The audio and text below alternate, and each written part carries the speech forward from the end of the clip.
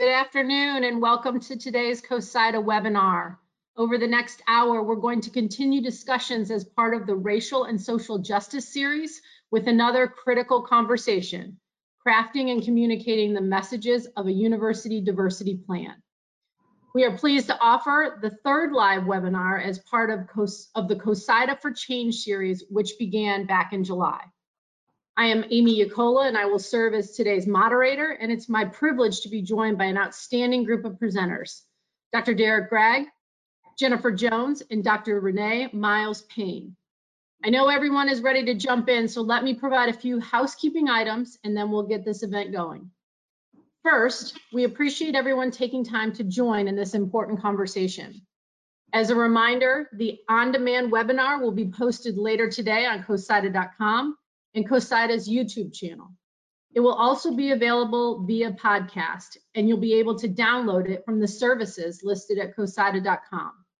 Please invite your colleagues to listen and watch this and all of CoSIDA's past webinars, which are free to everyone. Thanks to all who have submitted questions in advance. We encourage you to submit any questions you might have as we go throughout today's conversation. Place your questions in the chat box and your questions will be addressed throughout our time. If we have any questions which we cannot get to, we'll make sure to answer them offline and provide those responses to everyone. Now, let's have each presenter take a minute to provide us with a snapshot of themselves, and then we'll turn our attention to questions. Derrick, let's get things started with you. Thank you, and I appreciate being invited to be on today. And a lot of you know me as a lifelong administrator. I've been on campus 6 different institutions the last 26 years. The last 14 as athletic director at Eastern Michigan University and the University of Tulsa. And I was recently named the Senior Vice President for Inclusion, Education, and Community Engagement at the NCAA. And so it's after 26 years of fighting the good fight on campus, I'm looking forward to this new chapter in life and continuing to fight the good fight from another level. So again, thank you, and I'm looking forward to the conversation. Wonderful, thanks, Derrick. Jennifer, let's hear from you. Oh, you're on mute, Jen. I should have learned. Jennifer Jones, Birmingham Southern College in Birmingham, Alabama. I am Assistant AD for External Relations. This is my 5th year at BSC and, geez, 12th? Golly, time flies. 12th year in the business. Here I am in charge of everything. I'm a one-woman shop, so that's athletic communications, marketing, video production, graphic design, game day ops, concessions, everything. I'm also the leader of our brand spanking new group in athletics called Panther Athletics Community, Inclusion, and Diversity, which is tasked with integrating the athletic department in our neighboring communities and making sure we're dealing with issues of diversity within the department and co-programming with the campus as well. I am also the co-chair of the Diversity, Equity, and Inclusion Committee on campus here, and that committee is comprised of 4 faculty, 4 staff, and our Student Diversity and Inclusion Coordinator as ex officio. I'm also the advisor for Identity, which is a brand new LGBT plus BIPOC student organization on campus. Proud member of BC SIDA and on the CoSIDA Job Seekers Board, or Job Seekers Committee. Wonderful, thanks, Jen. Let's hear from Renae. Good afternoon, everybody. Dr. Renae Myles Payne. I am the Senior Associate Athletic Director and Chief, I almost said Chief Operating Officer, that was my former job, but Chief Diversity Officer here in the Athletic Department at the University of Miami. I've been here approximately 1 year and have spent about 22 years in this business of athletics. So I'm glad to be here today. Well, there's no question we've got some amazing people today, and I know that I know everybody, especially myself, is going to learn a lot. Renae, I want to start with you and just kind of, again, just from a 50,000 foot perspective, define diversity, define what that means, what we're talking about here today. So I've had this little quote that was described to me, how you talk about diversity and when you tag on the inclusion piece. Diversity just by itself is our differences, our uniqueness as individuals. But when you tag that inclusion piece onto it, it was described to me as, diversity is inviting you to the dance.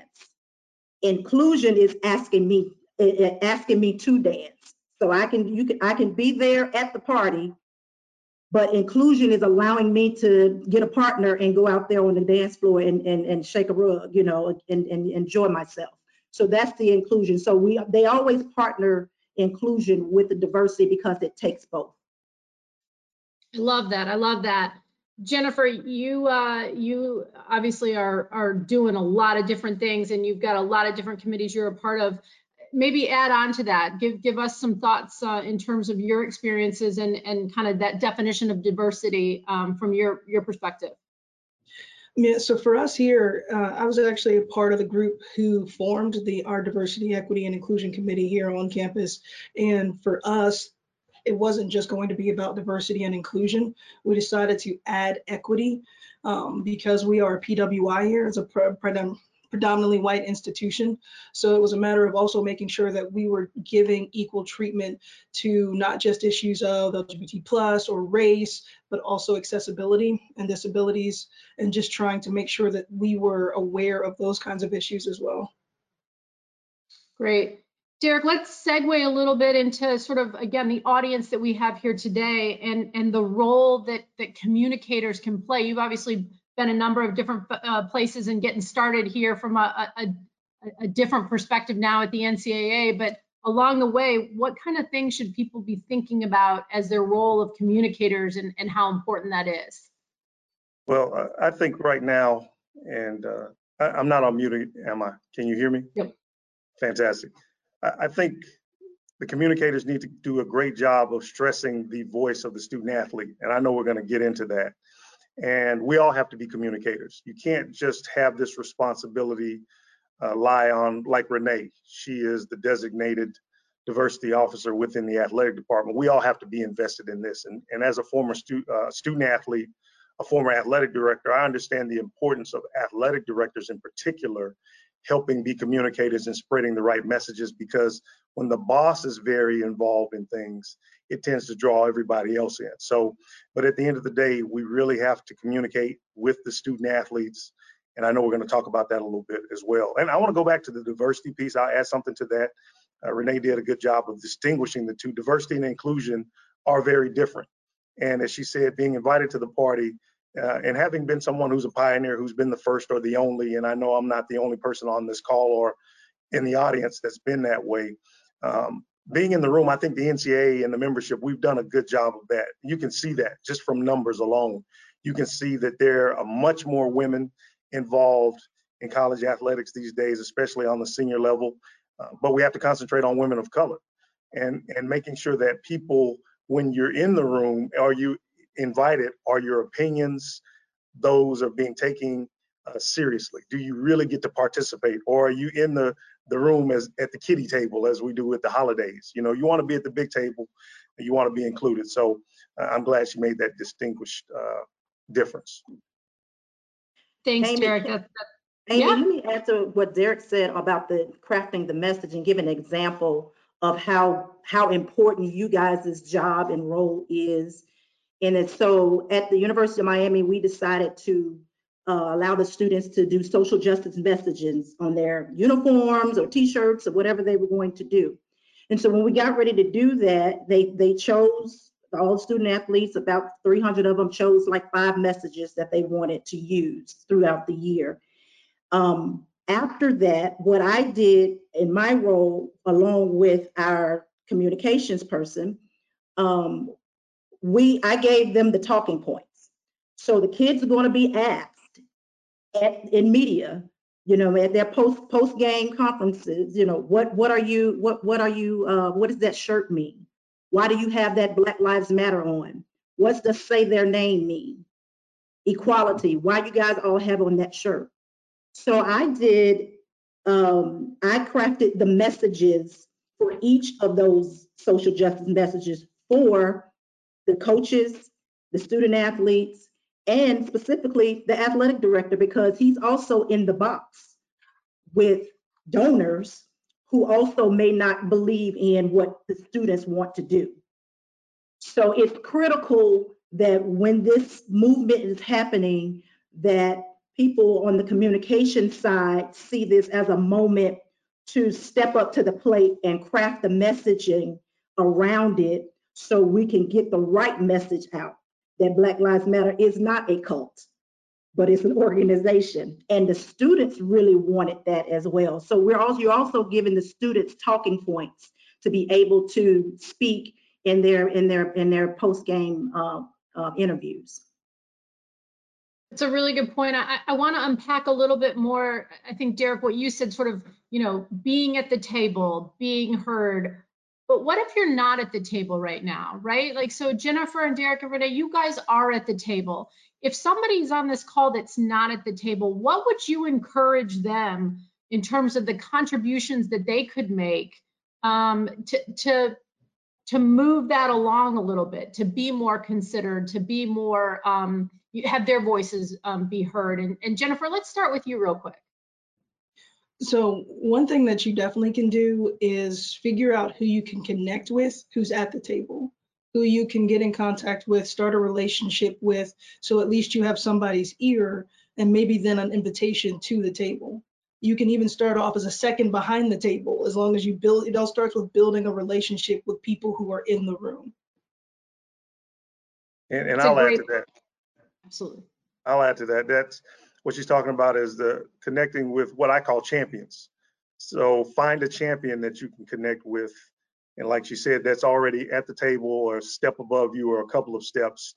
Because right now, I think people are a lot more sensitive to listening to everyone, to everyone's opinion. I don't think it was like that 5-10 years ago. But right now, I think is a time that is a critical time, and that everybody is listening, or at least trying to listen a little bit different. So I think you'll find it. Don't be intimidated by people who may be ahead of you in the chain of command and those types of things, because I think they want to hear what you have to say. And Amy, I'll add that, what value can you bring right now? Because this work, Derrick said 5 years ago, I'm gonna say a year ago, nobody was just in this work like they are now. And so this is technically new for most people and most departments, and specifically athletics. So what value can you add right now? So if you're good at doing a website, but you're not, probably that's not your normal job at your job now, and you can add that to, you can be a value add to the person working with. That's what I did. Someone in our department who's not on the communication staff, but they're good at doing websites. They're working on the web page that will go on the MiamiHurricanes.com website. So there are skills that you might be able to bring to the table, that when you make that relationship with that champion that is at the table, that can help you. Yeah. And Renae, I want to stick with you on this one, but talk a little bit more about those relationships. Why are they so key? And again, then I want to continue to ask the same question of Derrick and Jennifer, because I think all of us have had many conversations leading up to this about relationships and how key those are. So talk a little bit more about that and the importance. So I think because you are in a position, myself in a position of making decisions. The decision makers are the people you need to be connected with somehow.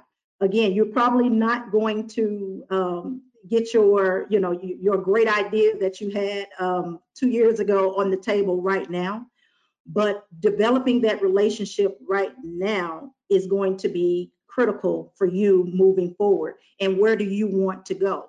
This is an awesome time, in my opinion, for young administrators in this business to gain a great experience, because we don't have all the time. I don't have all the time in the world to dedicate to these spaces. So even I'm using them to help me write curriculum for different sessions, because you may be interested in, the Muslim religion. Help me write the curriculum and then be able to articulate it and do a session on it for our staff, because Renae Myles Payne doesn't have time to write that piece and pull that together, but there may be an interest that you have, and you develop that relationship with me and prove to me that you can do it. Now you're on Front Street, you're on the Zoom, you're the one leading and talking, and I'm helping coach you up to be able to do that. Jennifer, let's go to you. I'll piggyback a little bit off what Derrick said. You can't be afraid of people who are above you in the food chain. You can't be afraid of them. I think for me, I got started with just a faculty member across campus. I don't know if anybody else is like me. I'm in athletics. I'm in my own world. My own little cave is my office. I never really see people across campus. So the first step was to get out and get across campus and start meeting some people. And I met a faculty member who was involved in diversity issues when they were a student at the institution. And they put me in contact with the people who started the movement and the process when everything was going. And that's why I got in on the grassroots level, because of the relationships I had with the people I met across campus. So don't be afraid to step out of your comfort zone, step out of your box, step out of your world, and just be interested in some of the other things going on. Derrick, I want to give you a chance to answer, but I want to add a little tweak to the question. Is, you as somebody that sat in the AD chair and is now heading to Indy and well, is into Indy now, and sort of as you're starting your role there, what are you looking also for from the staff that you're going to have in terms of their initiatives and relationships on this topic with you? Well, and I have a great staff here, and starting with Dr.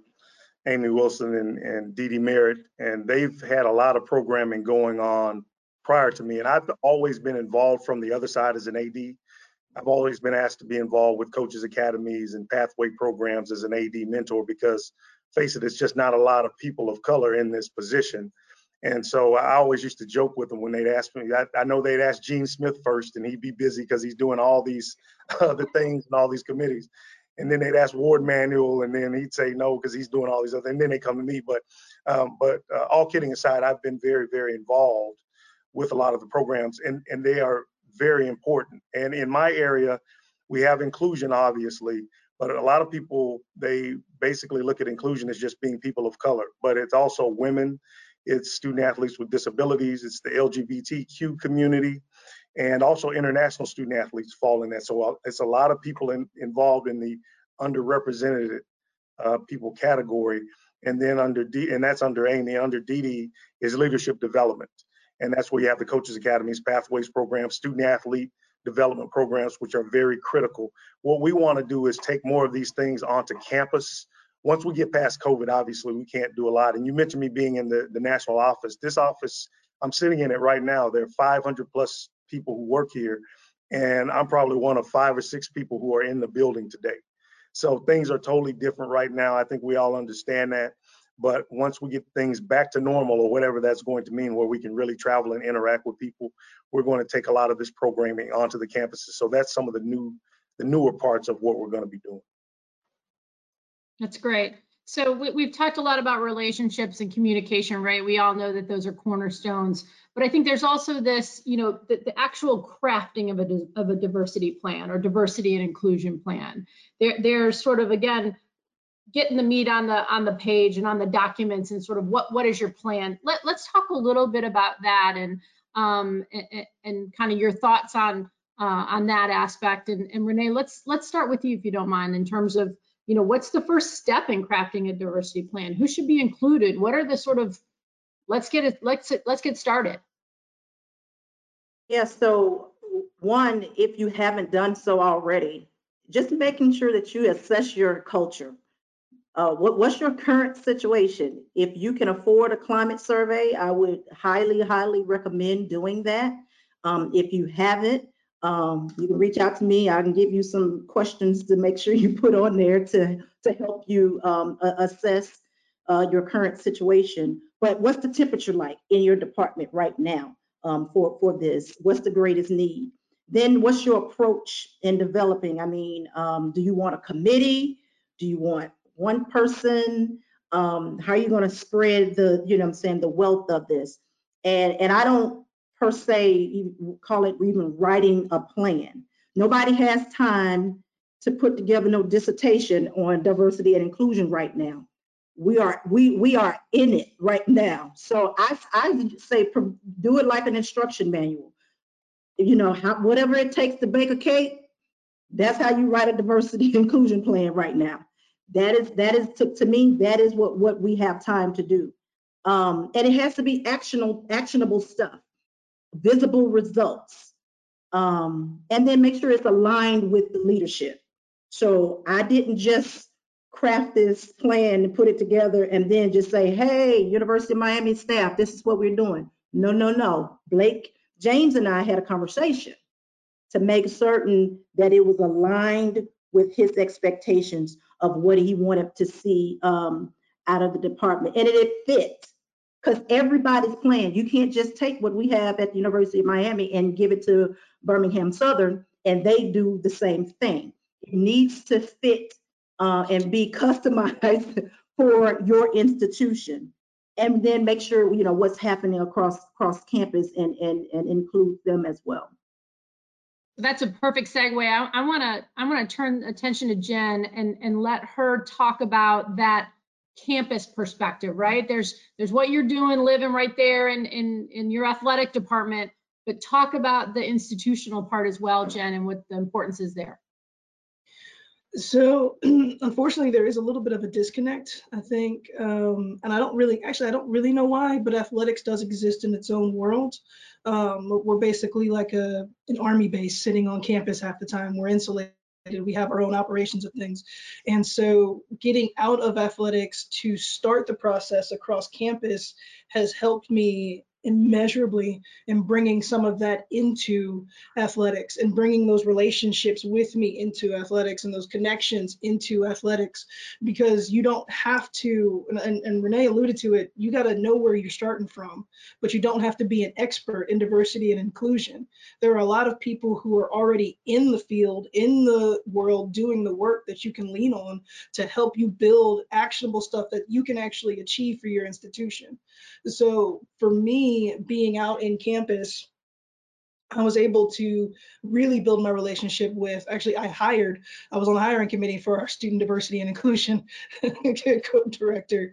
But having that relationship with her means that I now have access to grants I didn't know about before. I have access to potential workshops that I didn't know about before. And it's not something that I have to take out of my busy day to do research on and try to find. Sounds like there's definitely great synergies when you can make that connection.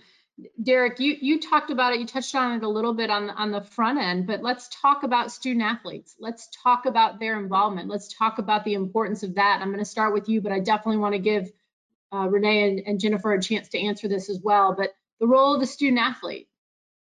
Absolutely. And I've been talking to student athletes, a lot of them in the past few months, just like a lot of people have. And I think we're almost surprised by what they have to say, because what we're realizing, getting back to the relationship piece, is not, I would say the majority of, at least the ones, and I can only speak for the ones that I've been engaged with, don't feel like they have the proper relationships with coaches or administrators. And so I think some of the conversations that we've had have been very difficult. They've been uneasy, they've been uncomfortable, but they've been very necessary. So I encourage all of the administrators out there, coaches in particular, coaches also, to continue to dialogue and listen to what the student athletes say. Now, when you get into crafting these plans, and you need to have, and like Renae said, you have to move at warp speed and you have to have action plans. And I was chairing the racial equality action group for the conference before I shifted into this role. And we made sure that action, I commend Mike Oresco, the commissioner there, for putting that word in there, because we understand that we can't have your normal plan right now. A plan that you devise usually just sits on a shelf. And the next time you have some type of certification process, 3, 4, 5 years, you pull out the plan and you look and try to see, well, maybe we did some things. On this, we're going to have to be a lot more accountable, because the student athletes, getting back to them, they're holding us accountable. They want to make sure things happen. And if we don't make those things happen, there's going to be, I think, more challenging times. And by and large, the student athletes aren't asking for anything that's too difficult to give them. But I just think until this time and in this place, this era that we're in, there's been a focus on a lot of other things. So I think they're going to hold us accountable to getting back to the things that they really need to focus on. And we have to make sure that we have action steps with whatever plan you come up with. Make sure you do something. Renae, you already gave the example of sort of what happened with the University of Miami and the decision to put names and phrases and items on their jerseys and kind of what you went through to do that.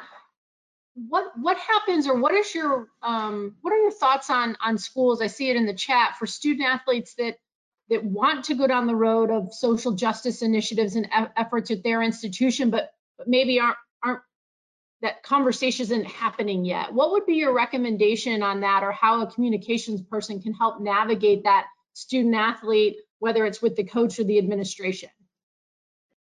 You know, Amy, for whoever asked that, in this current climate, if an AD or administration is not having those type of conversations with students, there's a problem. I mean, I'm being honest. I don't know anybody who doesn't have students right now, whether it's in private or what, is not bringing up some, and this is not just students of color. There are white students that are upset, that are literally like, what is going on in this country? And how can I be a part of changing that? Our quarterback here, Derrick, and our linebacker, Ryan Ragone, a white guy and a black guy, get on an IG live several months ago because they were having this discussion, but they wanted everybody to hear this discussion.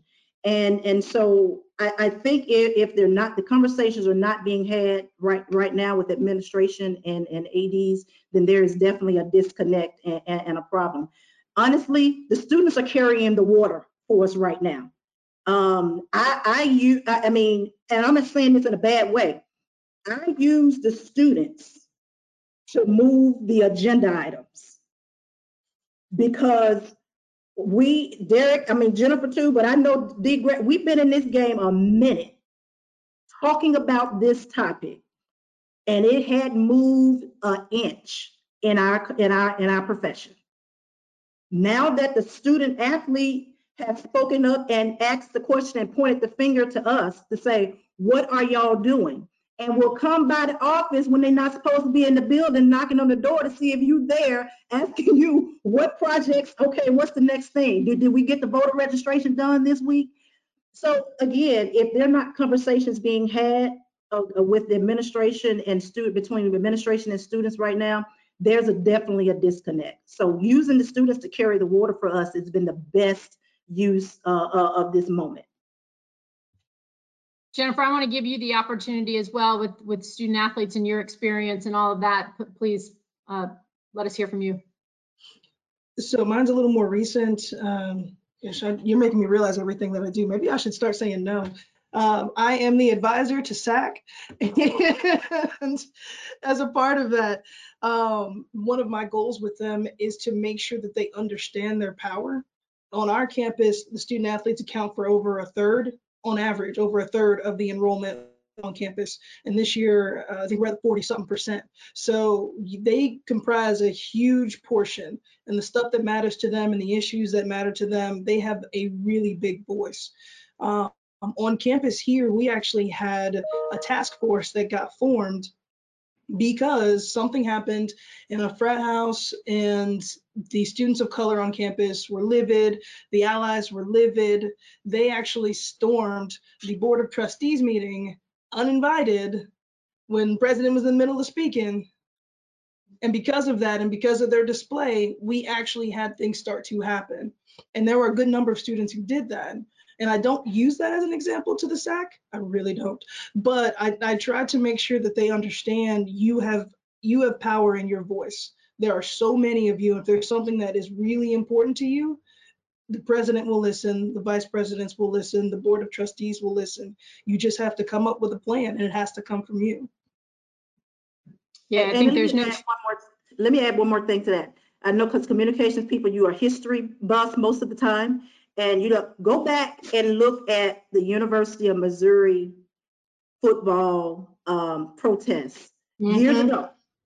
Because this just hasn't started, but this started several years ago. I think that is a really good plan for how we need to look at this. I mean, the University of Missouri football got involved in that protest on campus, and it led to a whole lot of other things. But I wanted to throw that out so people had some point of reference.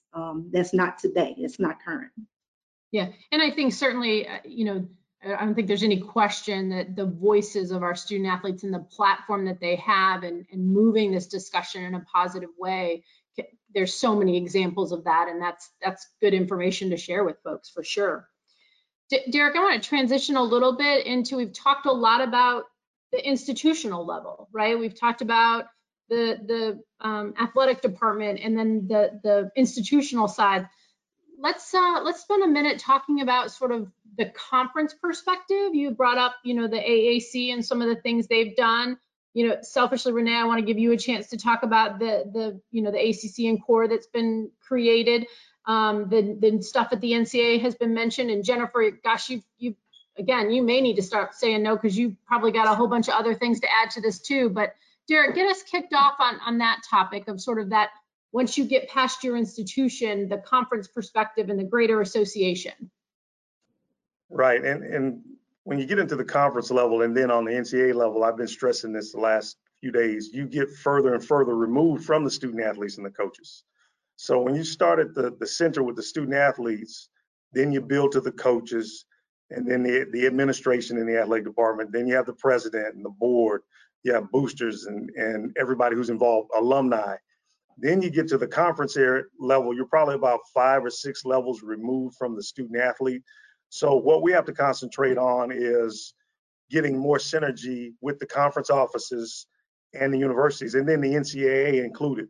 And when you think of all and Renae, you've probably been to a lot of SWA meetings, and it sounds like Jennifer's been to a ton of things. So when you have the meetings with the athletic directors and then the conference offices come in, the NCAA comes in, you usually have enforcement that comes in, usually have Kevin Lennon comes in and does a lot of educational talk and a lot of things about what's going on in the membership, but you've never had the person in the role that I'm in now, which has existed since the early 2000s, by the way.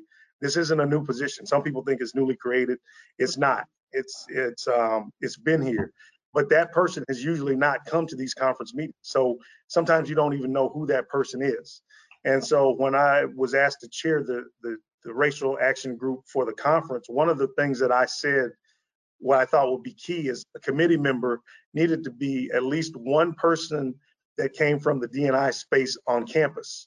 Because if somebody mentioned earlier, those are the experts, those are the practitioners, those are the people who have a lot of experience in this area and can guide us. So don't forget about the people who are very, very important. And we have to try to tie a lot of those people together. So that's another new initiative that we want to take forth, is having much more synergy, much more conversation with the conference offices, conference SAC groups, and those types of things. Renae, let's kick it over to you. Give your feedback on that aspect. So the ACC has a group within it called CORE, Champions of Racial Equity or Equality.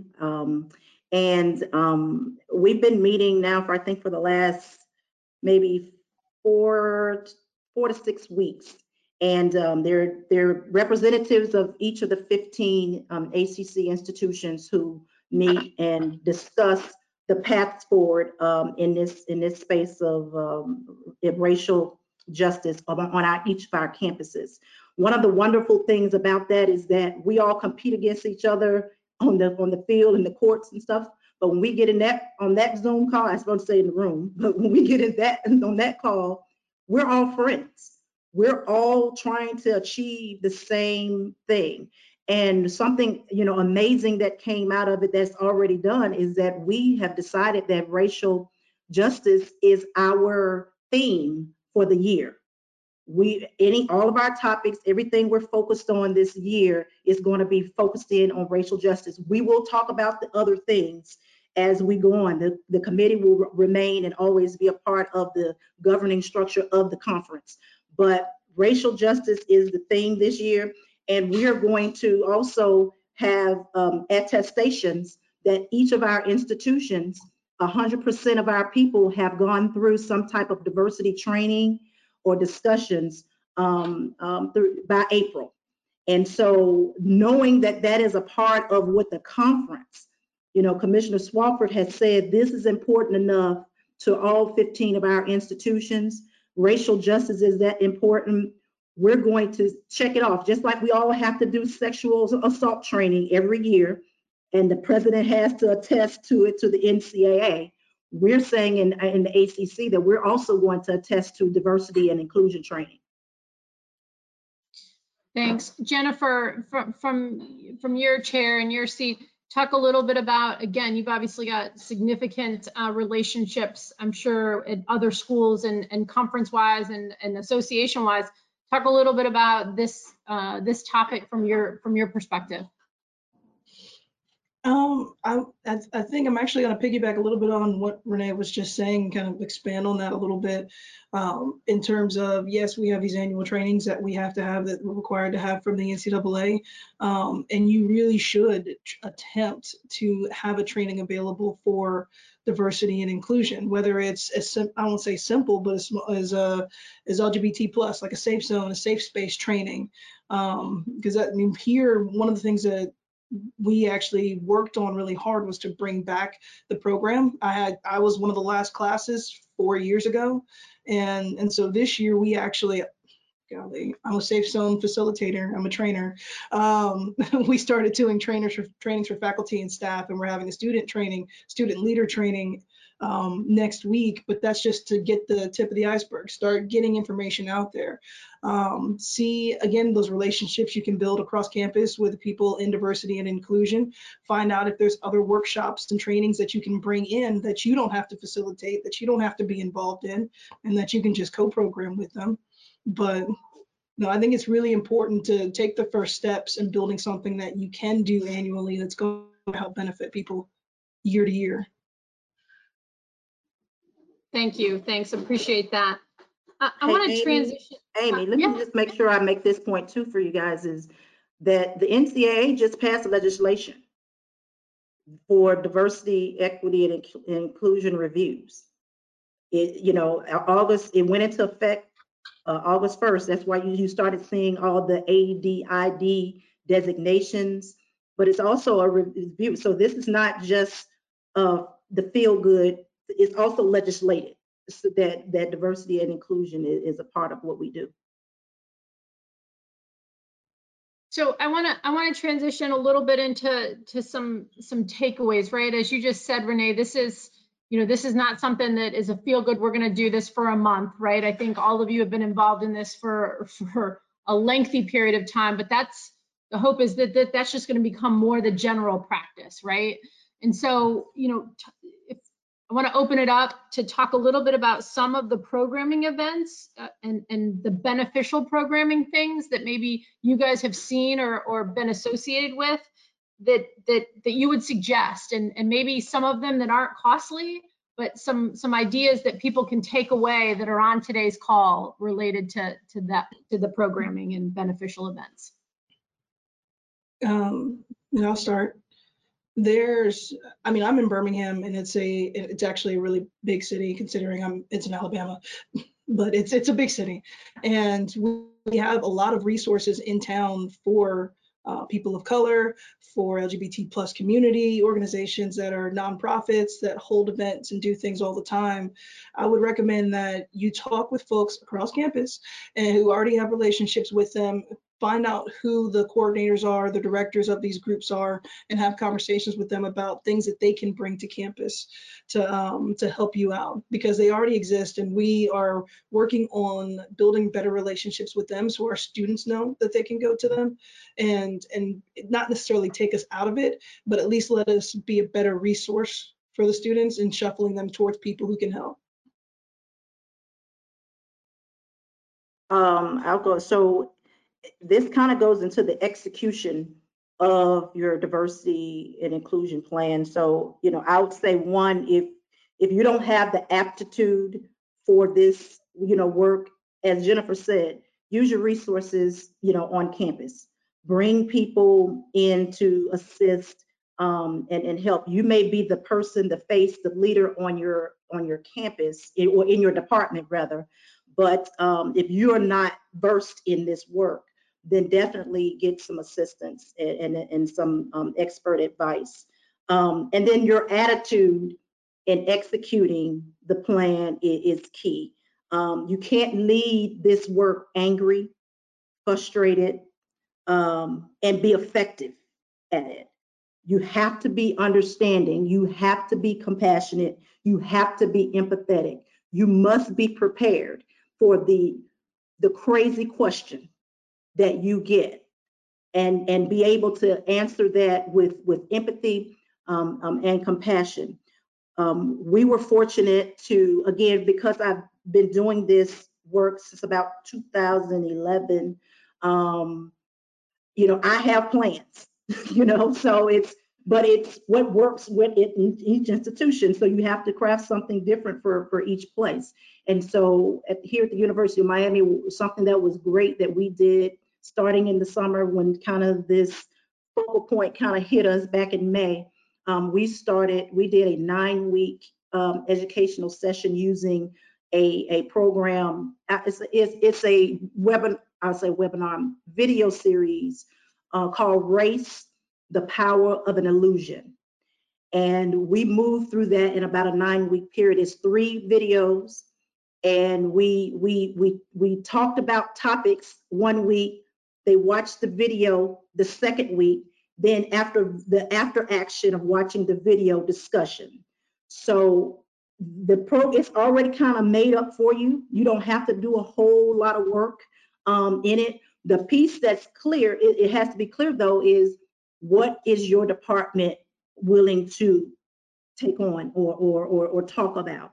And so I had Felicia Tunay, our learning specialist, who's also a professor on campus in the sociology department, whose research is in race and critical theory. And she and I worked together to pull together our conversations and our discussions.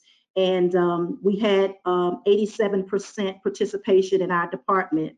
So we only got 13% of people we need to get attested in our conference to meet the goal. But programming can be uncostly, can be simple, and you don't have to bring in a $10,000 speaker, because a speaker comes and leaves, and nobody gets anything better or get any better from that all the time. You need somebody that's kind of helping move all the time within your department. I act like an ombudsman in our department when it comes to diversity and inclusion.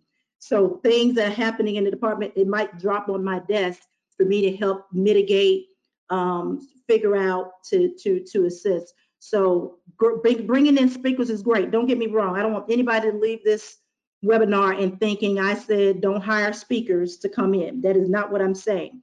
They're great. What I'm saying is who is going to be in the weeds doing the work after the speaker leaves? Because it can't just be one and done. It has to be ongoing work and ongoing programming. And I'll add to that really quickly. I know we're getting close to the end of our time, but the speakers you bring in, we expose your student athletes to the history of your program and your coaches as well. So bring in some of your pioneer former student athletes, the first female, the first person of color, the first, Black football player, because a lot of times we still have a lot of those people who are still around or who are closely connected to those eras, because it's an educational thing. So the student athletes, sometimes they feel certain ways about what they may not get or what they're not privy to. But when they talk to people who really had to be first in the door, I think it changes their perspective on what's being provided to them. So it's an educational thing both ways. It also helps draw somebody back into a program that may feel like they're not a part of the program because of the experience they've been through. And then quickly also, when you go into these cities, when you go into Birmingham, when you go into Memphis, when you go into Washington, D.C. in particular, take these student athletes to those great museums, the Lorraine Motel, the Museum of Civil Rights downtown in Birmingham, where the 16th Avenue Baptist Church is. Please don't miss the African American Museum in Washington, D.C. if you get into that area. So use and it's not, and that's a free museum. and so you don't have to even pay anything to get into it. So find different ways to expose your student athletes and your coaches to the history of this culture, country, to more culture and there within your own programs. Terrific advice from all three of you. We are right at 2:45. I do want to remind folks that if they do have a question that they want to address, please do put it in the chat. Speaking of that, I want to go a little bit more granular in terms of the messaging, right? One of the questions in the chat is how can athletic communicators help their campus counterparts when crafting messages? Renae, you spoke a little bit about this earlier. It was great advice, and I think you understand the importance of the communication and the importance of rolling that out. Jennifer, let me start with you and your experience of that. Obviously, as you said earlier, kind of a one-man shop, but how do you navigate that at your place? I try really hard not to be territorial. And I think it's an instinct of folks. Like I said, we're insulated a little bit in athletics. We have our own stuff. We focus on a lot of our own stuff. But when it's an issue that affects not just student athletes, but the student body at large, it's an opportunity to bridge the gap with college or university communications and have a conversation of, well, let's do a joint statement, or saying, hey, here's our statement. Do you want to co-sign on this? Is there stuff like that you wanna bridge off of? And being open to sharing things. I think when it's an issue like this that affects everybody, you can't be territorial, even if it is personal to you. You have to be open to having open communication with them. Derrick, I'd love to hear from you and your perspective again around that messaging and the importance of that in the day-to-day world we're living in. Yeah, again, messaging is very important, and there are a lot of different opinions. Obviously, some things are divisive, but I keep going back to the student athletes. That's what we're in this for. And I think people lose perspective when we start messaging things that are personal to us. Me, having been at the top of an athletic department, you have to be diplomatic, and sometimes you do have to take a stance, but you really have to find out what the student athletes are feeling. And in particular, the Black Lives Matter, which was brought up earlier, is divisive. Some people say, well, it's a Marxist organization, but it's also a slogan, and it's something that people are rallying around. And it's difficult. I've said this a lot of times. Don't try to spin the narrative all the time. All lives matter, obviously.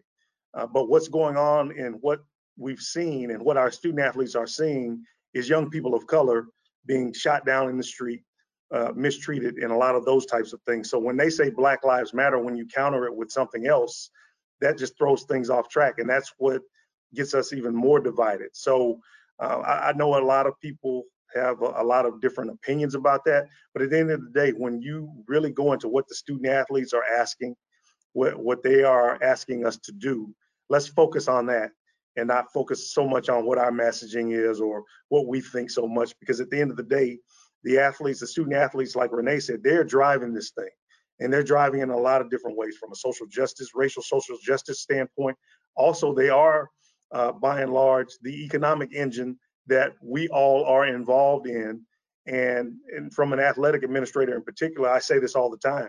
A lot of us have been able to build great careers off of the blood, sweat, and tears of these student athletes. And for me, I've been one, and I know what that feels like. So that's why I continue to be very involved with them, and I want to hear how they want to message things. Renae, I want to certainly let you chime in. I know you offered a lot about that on the front end, speaking about Miami, but there is a question specific for you about the student athletes, football players. Did they ask you for talking points to help with media inquiries, or did the athletic department offer this? If so, was that welcomed by the student athletes? Was there a concern from the student athletes that the responses were being forced on them? Talk a little bit about, it's a great question about sort of helping them understand the questions are coming from media, but also not overstepping. So that's a great question. Would love to hear how you balanced it. Yeah, that's great. Basically, the messages that I gave them were welcomed. We knew, based on some information intel that we already had, that when they decided to wear these shirts, that there was going to be some negativity that came from it. So it was more so, let's be on the front end of making sure that they are not caught off guard, because these are still children, you know, we still got to protect them. They might say something out of whack in one of those interviews and totally dismantle the movement that is occurring, and no one feel attached to it anymore. So it was welcomed. The coaches were just really happy about it. But what I gave them wasn't, I just put it in your own words. But here is the meaning behind, just say I use Black Lives Matters, that's what we've been using. That, you know, my brother's life matters. I mean, period. That's it. If I was a white, and I said it, I said, if you were a white football player and you're playing with this guy every day, basically all you're saying is this is my brother and his life matters. That's it. You don't have, I said, you don't have to say any more to that.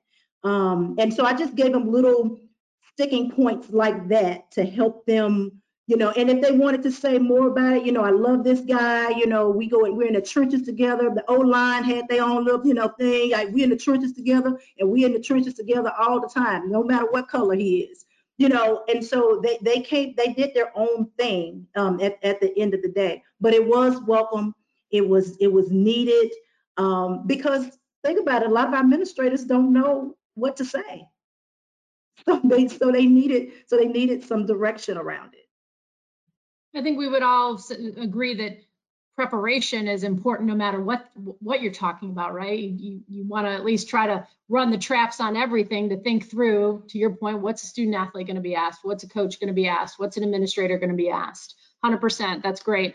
We have another question in the queue, and I'll open this up for anybody that wants to take it. It's very specific, but how would you approach addressing social justice in a community that's mourning a fallen police officer?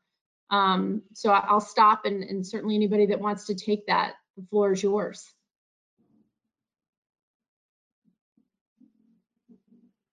Well, I think from an athletic department standpoint, especially if it's local, we all mourn those losses. We don't want anybody to lose their lives. Black lives, blue lives, all lives matter. And so I think it's an opportunity to partner with police departments in those communities and across the country. This is another initiative, because you need to have those synergies starting on your own campus with your own police force on campus. And sometimes you have good relationships with those people and sometimes you don't. So we have to build with that, have ride-along programs, have police come in and address your student athletes. One of the things I was trying to do when I was leaving the University of Tulsa was connect with the police chief. It was the first African-American police chief in the history of that city, which a lot of people know about the tremendous race massacre that occurred back almost 100 years ago, and they're going to commemorate that coming into next year. So there's a lot of opportunity to create those synergies with the police forces. Here in this city, Indianapolis, there's a Black police chief, and he's going to be one of the first people that I reach out to in my first 30-day plan here in Indianapolis. So I think we have to be sensitive to everyone. No one wants anyone to lose their lives. We need to create partnerships. We need to move forward hand in hand.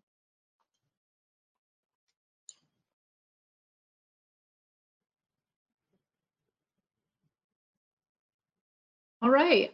I think that, again, I think we've got all the questions in the chat. I want to just to go around the horn one more time, if we could, and maybe have some just wrap up thoughts from each of you before we end today's critical conversation. So Jennifer, can we get kicked off with you? Sure.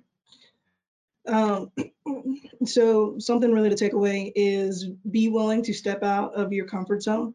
These aren't easy topics. You're going to be uncomfortable. Be ready to be uncomfortable, whether you fall into a minority category or don't. It's an uncomfortable conversation to have.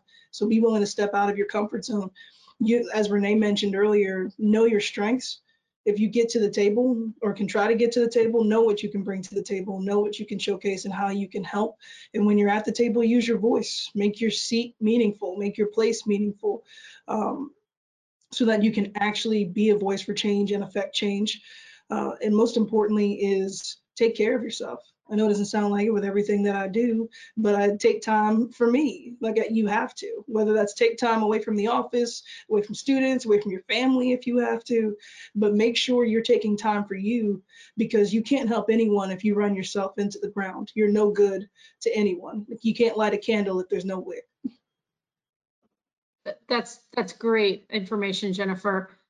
Derrick, we'll transition to you. Well, again, I appreciate being invited to come on here. I'm transitioning, learning a lot, but I want to make sure that institutions, people out there know that we are a great resource for you. If you don't have a connection with the NCAA, this is a great opportunity to do so. There are 1,100 institutions, divisions 1, 2, and 3. We don't just take care of the FBS or the Power 5. There are a lot of institutions. And so again, what we want to do when we can travel is get onto your campuses. So if you want to connect with us, please let us know. And I'm looking forward to this next chapter and continuing to fight the good fight from the national level. Perfect. Thanks, Derrick. Renae, the floor is yours. Yes, I will just end with one, making sure that you're in this work for the right reason, and that you are assisting the students, but also assisting the staff, that, that we're in this together, and doing this work from a place of compassion and empathy and understanding across the board.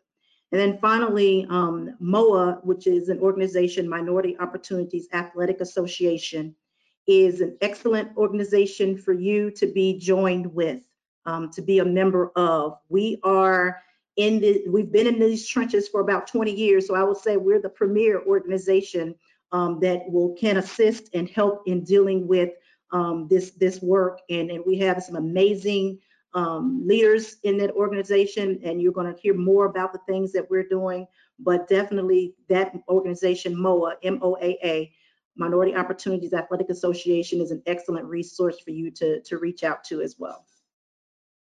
Can I co-sign that? Is that okay? Can I co-sign that?